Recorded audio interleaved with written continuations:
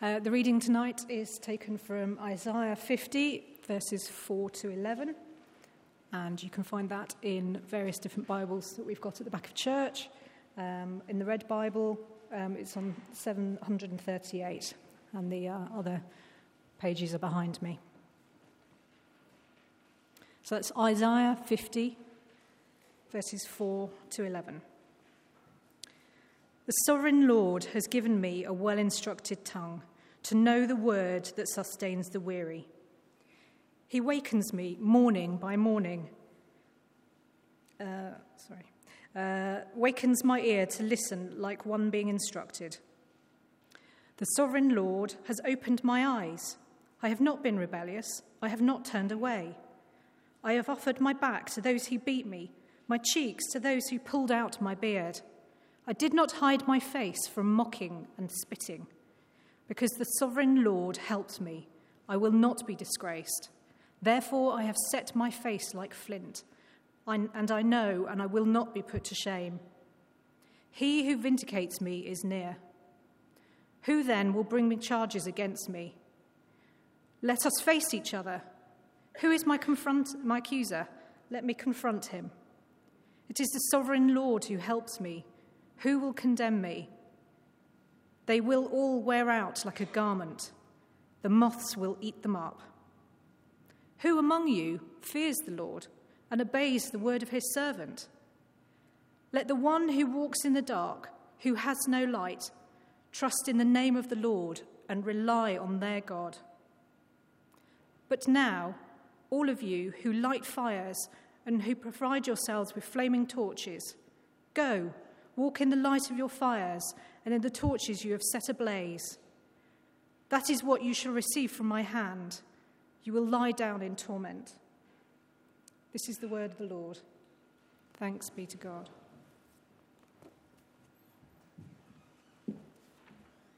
Ruth, thanks very much for reading that for us, and keep that passage open. This is the last of the servant songs. And there are 4 of them, as Tim said, and we're doing number 3, which is weird, but we did number 4 at the Easter music. And this quiet little evening tonight, I hope you will find this helpful. It's going to be about discipleship, and it's going to be about Jesus as the model disciple, and this is going to be about how we imitate Jesus. We don't often talk about imitating Jesus. We often think of Jesus as doing something that we couldn't possibly do ourselves, which is true. He saved the world, and we couldn't do that. But this is actually about, in terms of how he acts as a disciple, it's what we're meant to follow, what we're meant to copy. So I'm going to pray and ask that God will help us and help me as we look at this. Lord Jesus, we believe this passage is pointing to you. It's fulfilled in you. And therefore we pray that you will help us to see how you acted as a perfect disciple and how we might walk in your ways, follow you, copy you, imitate you. So please help us in that, we pray, in Jesus' name. Amen. Well, many years ago, my children loved dressing up. And I was going to do a picture of this, but I thought it was just so cute that I would lose you from looking at it. It's a little child, a little baby who's dressed up in his daddy's suit. And all you see is this little head coming through, and then this huge suit. And my children used to love dressing up and getting into our clothes. And, they would wear the suits and the arms would go down a distance. And I would say to them, one day you will grow up and you will fill out that suit. And it's kind of quite a good picture of Jesus, as it were, his frame, and one day we're meant to grow up and fill out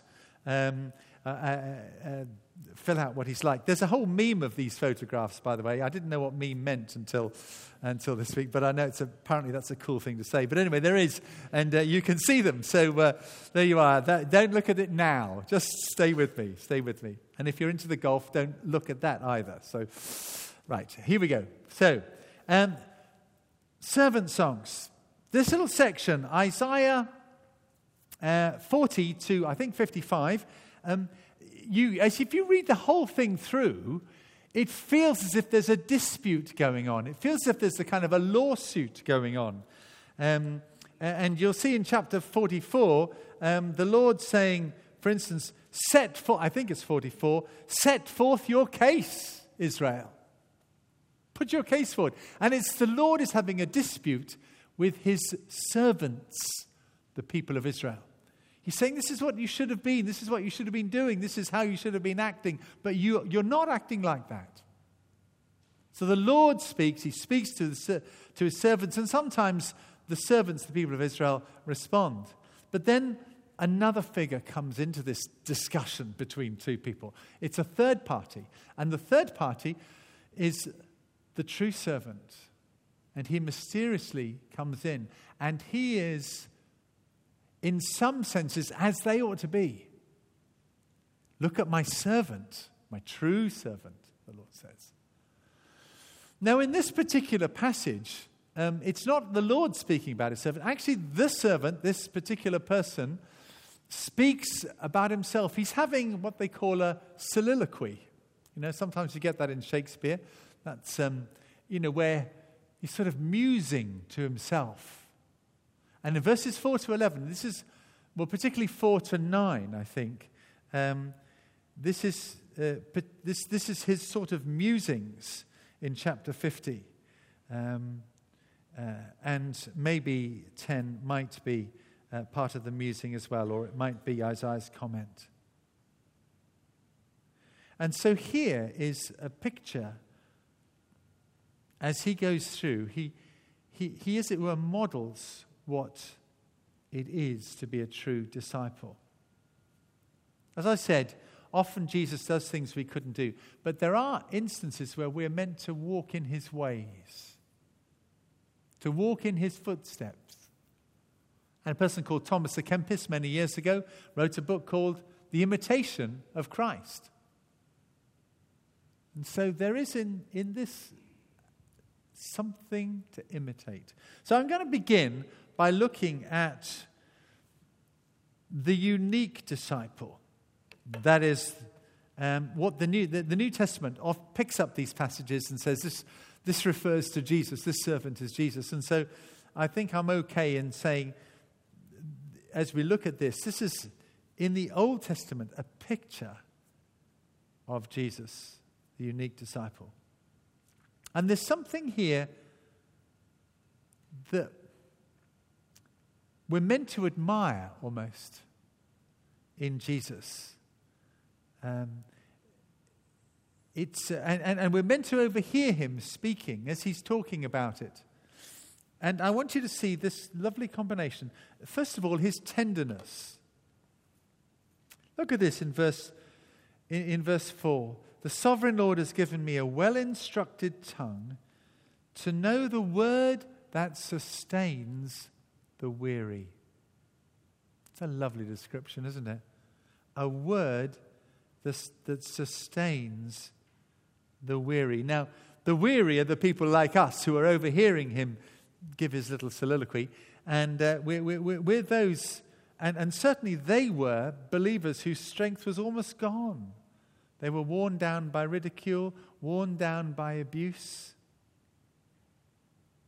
And the servant has just the right word to say. He's called in Isaiah earlier on, he's called the Wonderful Counselor. It's a great passage for pastoral counselors, this. It's a great, lovely, lovely passage. A right word to sustain the weary. Earlier on, in the first servant song, we see something of this in chapter 42. We're told a bruised reed he will not break, and a faintly burning candle he will not quench. Just think of a reed that's perhaps bruised or even broken, just gone through so much. Or you feel as if your light has almost gone out. It's flickering. There was a very famous Puritan preacher called the called Dr. Sibbs, Richard Sibbs, I think, and he was called the Heavenly Dr. Sibbs because he wrote a book. He actually preached a load of sermons, and it was all put in a book on this particular section: a bruised reed he will not break, and a faintly burning candle he will not quench. And it's a very famous book, and I read sort of little sections of it. Here's a quote from it, saying that Jesus was talking about Jesus being sensitive to the fragile spiritual state of his followers. Concerning Christ, he said, he is a physician good at all diseases, especially at the binding up of a broken heart. And it makes you want to read it, doesn't it? And here then is a wonderful, gentle, tender disciple. And if we are to be like him, then to serve the Lord, we need to be good with the weary and the bruised. And in order to do that, I'm going to talk about how to do that. But at least, first of all, the Lord needs to work first on your own heart, to bind up your own wounds, not necessarily to heal you entirely, but to make you aware of what your wounds are, and sometimes out of your wounds to help others. Another famous Christian called Henri Nouwen wrote a book called The Wounded Healer. And the one who was doing the healing was also wounded. Do you find that people are drawn to you? Do you have that attractive tenderness in you? Gosh, I wish I did all the time, or even some of the time perhaps.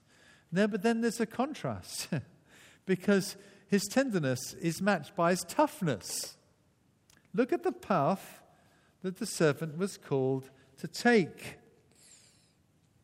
The sovereign Lord has opened my ears, and I have not been rebellious. I have not turned away.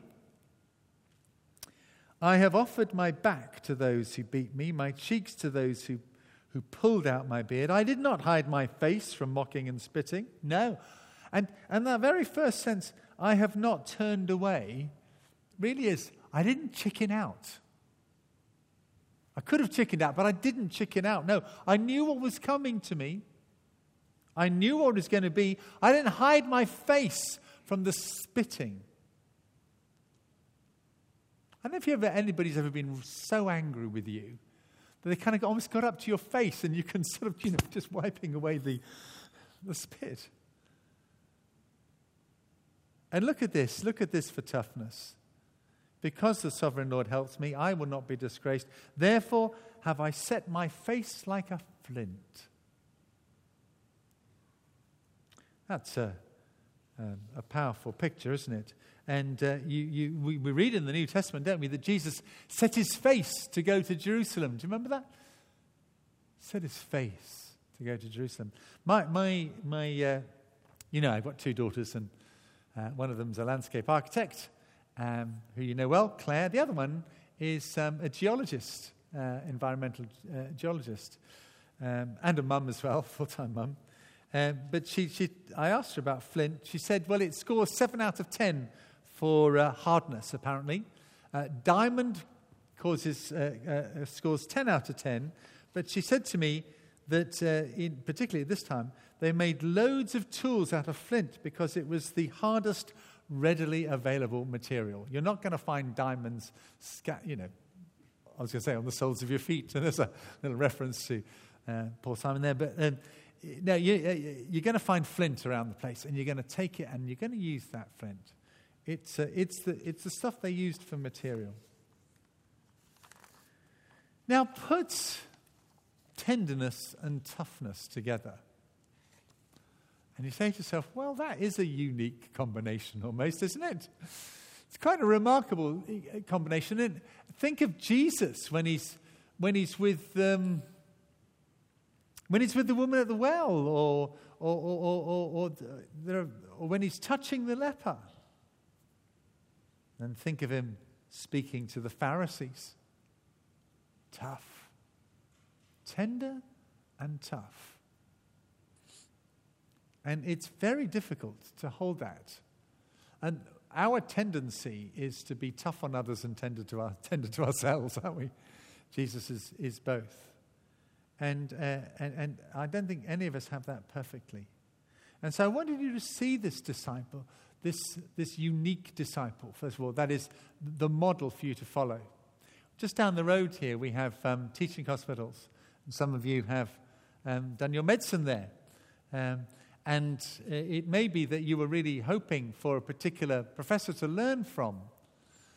I was reading at a quick glance through the life of Dr. Martin Lloyd-Jones, famous preacher. But before he was a preacher, he was a medic at Bart's Hospital in London.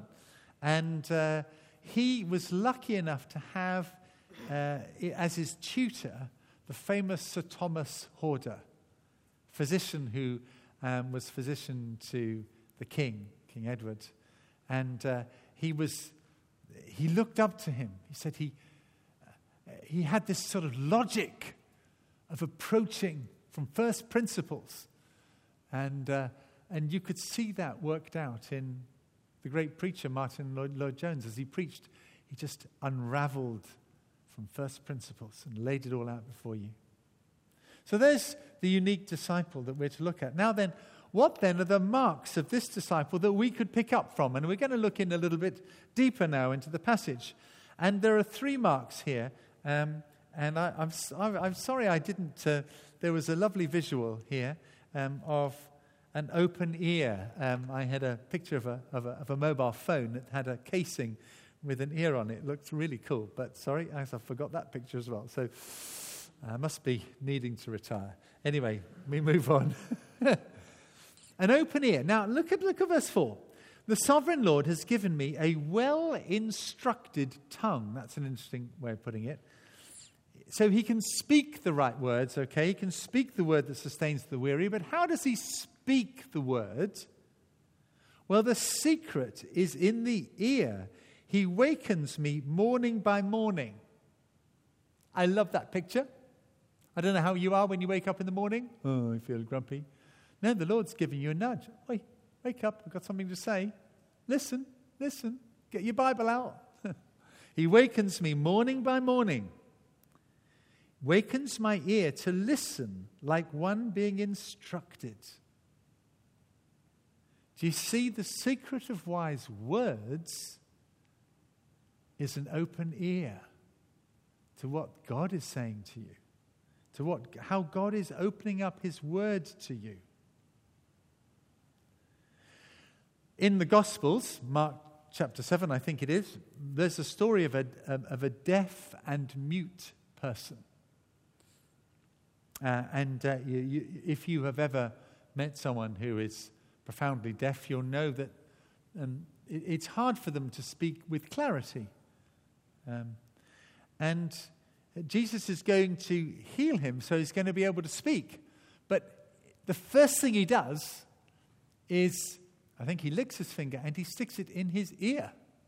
So he deals with the ear first. And you see in Mark chapter 7, he says he healed his ear and then he was able to speak clearly. I think this is a really key thing in our discipleship. I want to encourage you to have that regular appointment with the Lord God, morning by morning. I always think mornings are best, but there you are. No way around it, I think. A regular appointment. And to hear that word. Look at, Jesus' attitude to the word of God. He's the Son of God, but his attitude to the word of God in so many places is he's always listening to it. When he was attacked by the devil, tempted by the devil, he kept saying, "It is written, it is written." He quotes 24 Old Testament books. I think there are only 39 maybe in the Old Testament. I'm 40, I'm not quite sure. But he keeps, he's close to the word of God. He wakens my ear. I have a lovely, let's just turn to this if you can, if you've got your Bibles. Would you like to turn to Psalm 40? One of my favorite verses, this. And if somebody hasn't got a Bible, just show them the word next door.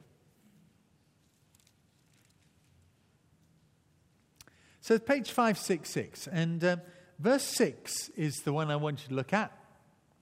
Sacrifice and offering you did not desire, but my ears you have opened. Okay, that's how it's translated. But then, always good is to look at the footnote. So look at the footnote. You see the little letter C, I think it is, isn't it? Look at the footnote. And you'll see, and the letter C, it says, that's interesting. It's a different footnote to the one I normally use. Okay, a body you have prepared for me. Well, there's another version of that. Sorry. This is complete. This is a fail. Sorry about this. It actually is, in the Hebrew, it's better than that.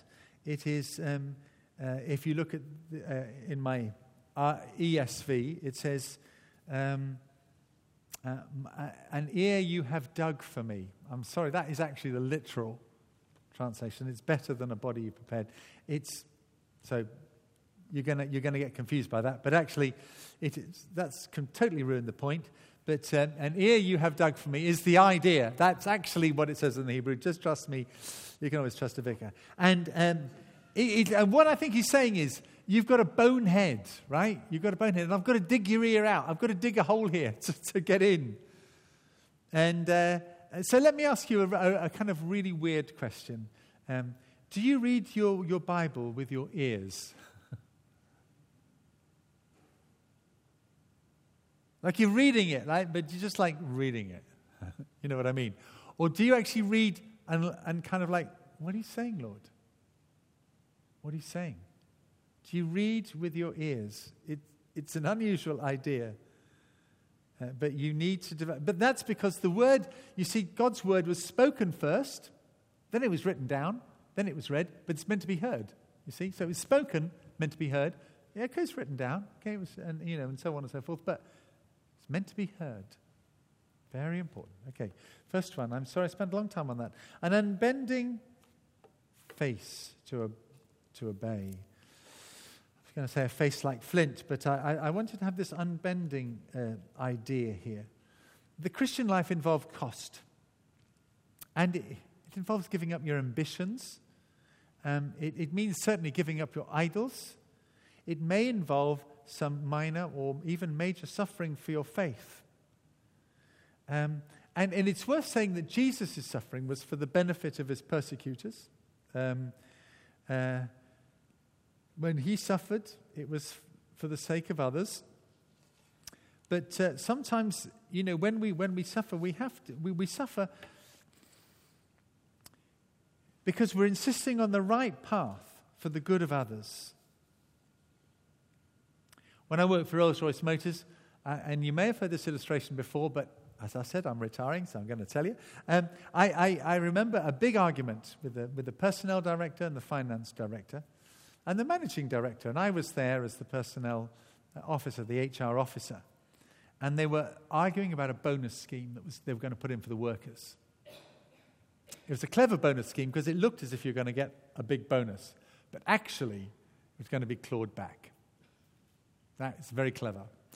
And the finance director refused to present it to the workers.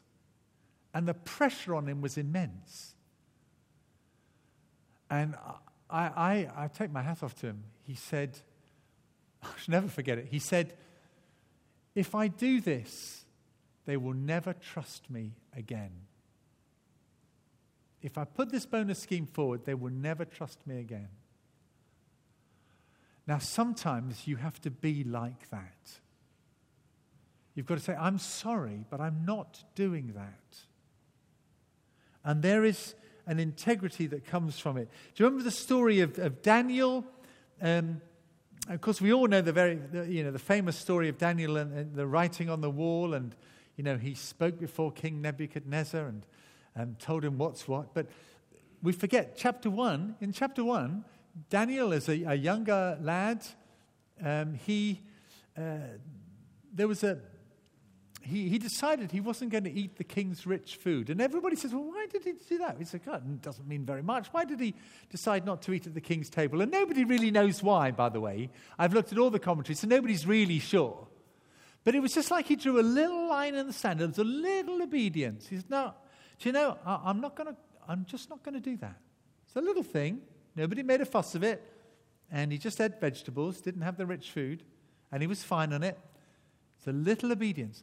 But that little obedience, that sort of, I'm not going to cross that line. Years later, there he is before King Belshazzar, and the writing's on the wall. He tells the king, make your times up. Mene, mene, tekel, parsin. You've had it. It's all over tomorrow. And he was offered all sorts of things. I don't want them. The boldness of Daniel came from the little obedience. Let's start small, right? Let's start small. A little obedience, and it's amazing how that helps you. The unbending face to obey. And thirdly, a great hope for future vindication. This is the hardest thing to deal with as a Christian is public condemnation. Yeah, and at the moment, I was just chatting with Phil beforehand. There are we get these virtue signalers, the people who, I'm right and I'm offended by what you've said, and so on and so forth, and it's actually quite hard holding a Christian point of view and even sharing it in public. And there's been a bit of a hoo-ha about Billy Vunipola, the England rugby number 8. And he's sort of put forward an orthodox view of marriage, and he's being investigated. Now, it's complicated because he liked a tweet from somebody else that was a little bit, wasn't very well put. Let's put it like that. But, and whatever you think about that whole thing, that sometimes it's hard to say something. And if you do own up that you're a Christian, the views of other people can really, really affect you.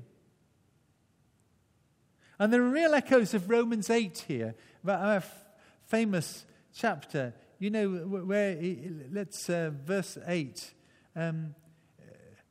Who is there to, verse 8 and 9. Who is there to condemn me? Who is my accuser? Let him confront me. Very much like Romans 8. If you've read the end of that chapter, who is there to condemn you? And what that's saying, and what in fact this is saying as well, is do not worry about the views of the many. The one person you need to worry about is the view of the one. Very early on in my Christian life, and I wish I could live up to it all the time, somebody said to me, I think just before I was about to go on stage, I think, don't worry about what everybody else thinks. You have an audience of one. Play to the audience of one. Just please him. And don't worry what everybody else thinks. And you will be vindicated. You will be vindicated. It's a beautiful picture, isn't it? That's the mark of a disciple. Open ear, an unbending face, and a great hope that the Lord is pleased. That's what matters. And I wish I could live up to that. But that's what the Lord Jesus was like. So we'll come on to how we can do it, perhaps. So the foundation for every disciple.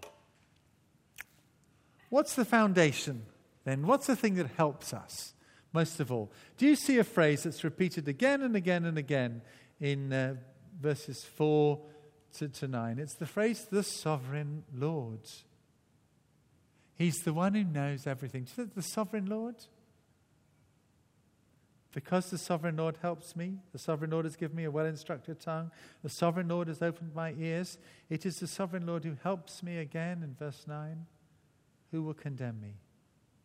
The sovereign Lord. He knows, and he will work it for good. He knows and he will work it for good. That's what Romans 8 teaches us. And, just take great comfort in that. There is a God who's in charge here.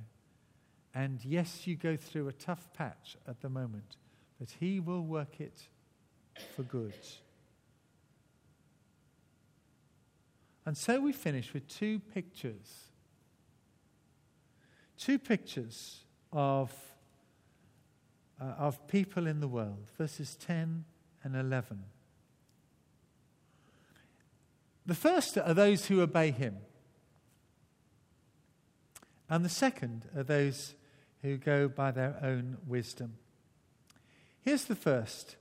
Who among you fears the Lord and obeys the word of his servant? And this is such a great description for you and me. Let the one who walks in the dark, who has no light, trust in the name of the Lord and rely on their God. Isn't that a helpful picture?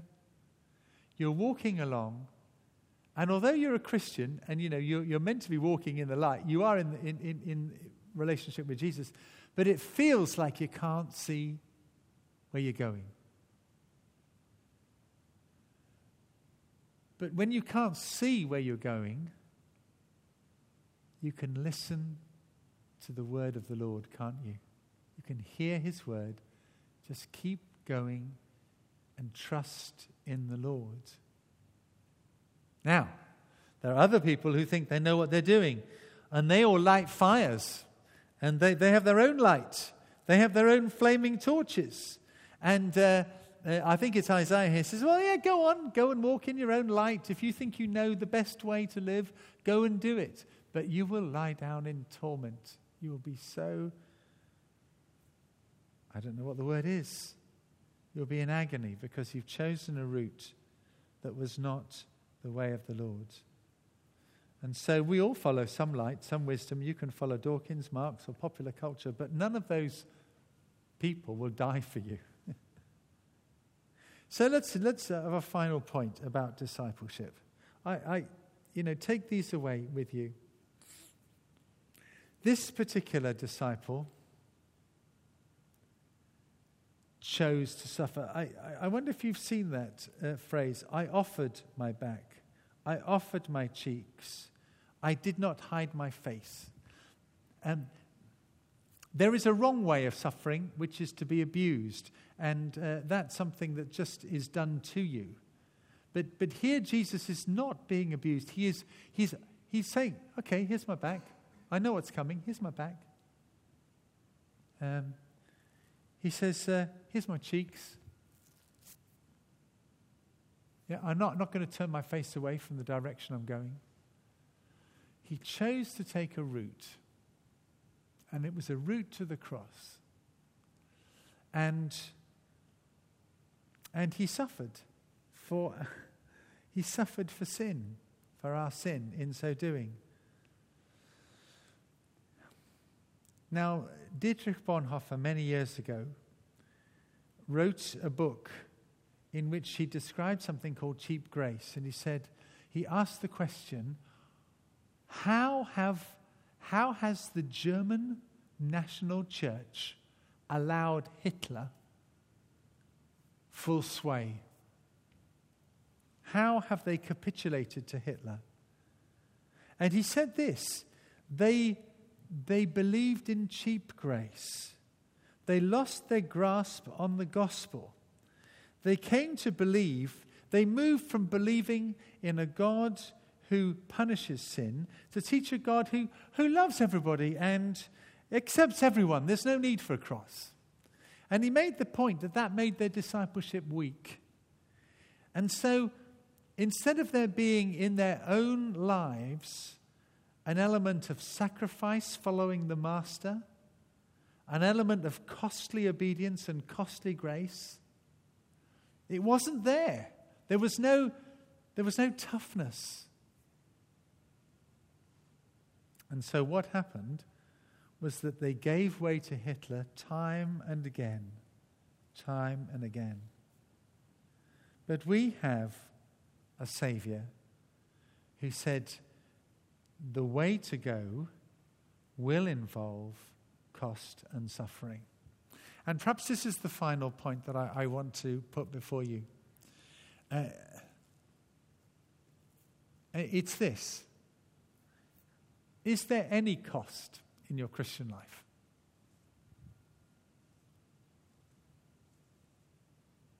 Is there any cost in your Christian life?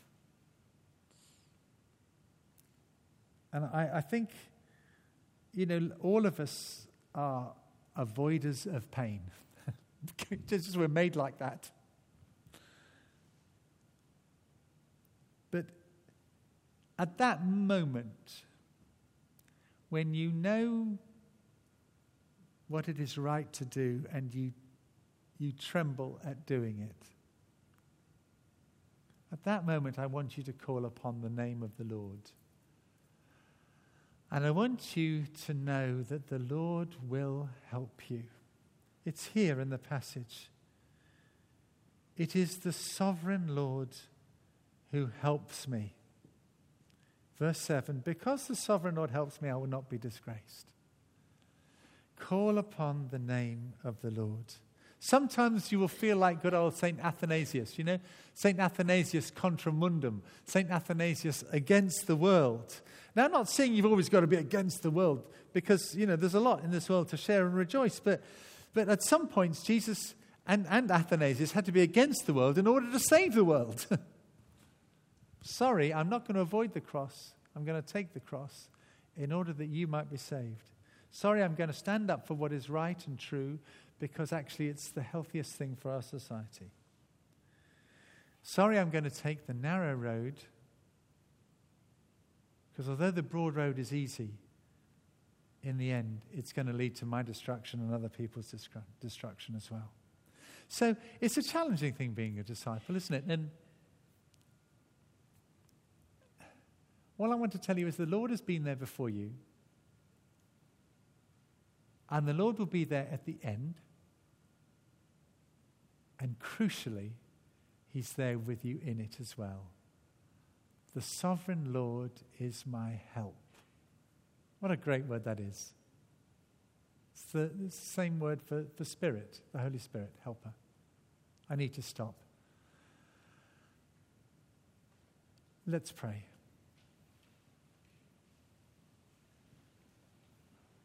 Lord, it's always hard in a passage like this, because it's easy to feel condemned, and that is entirely the wrong thing to feel.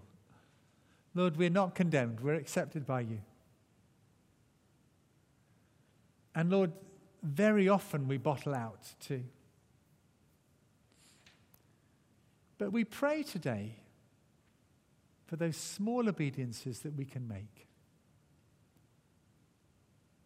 Not because it's a rule, but because it's the way you went.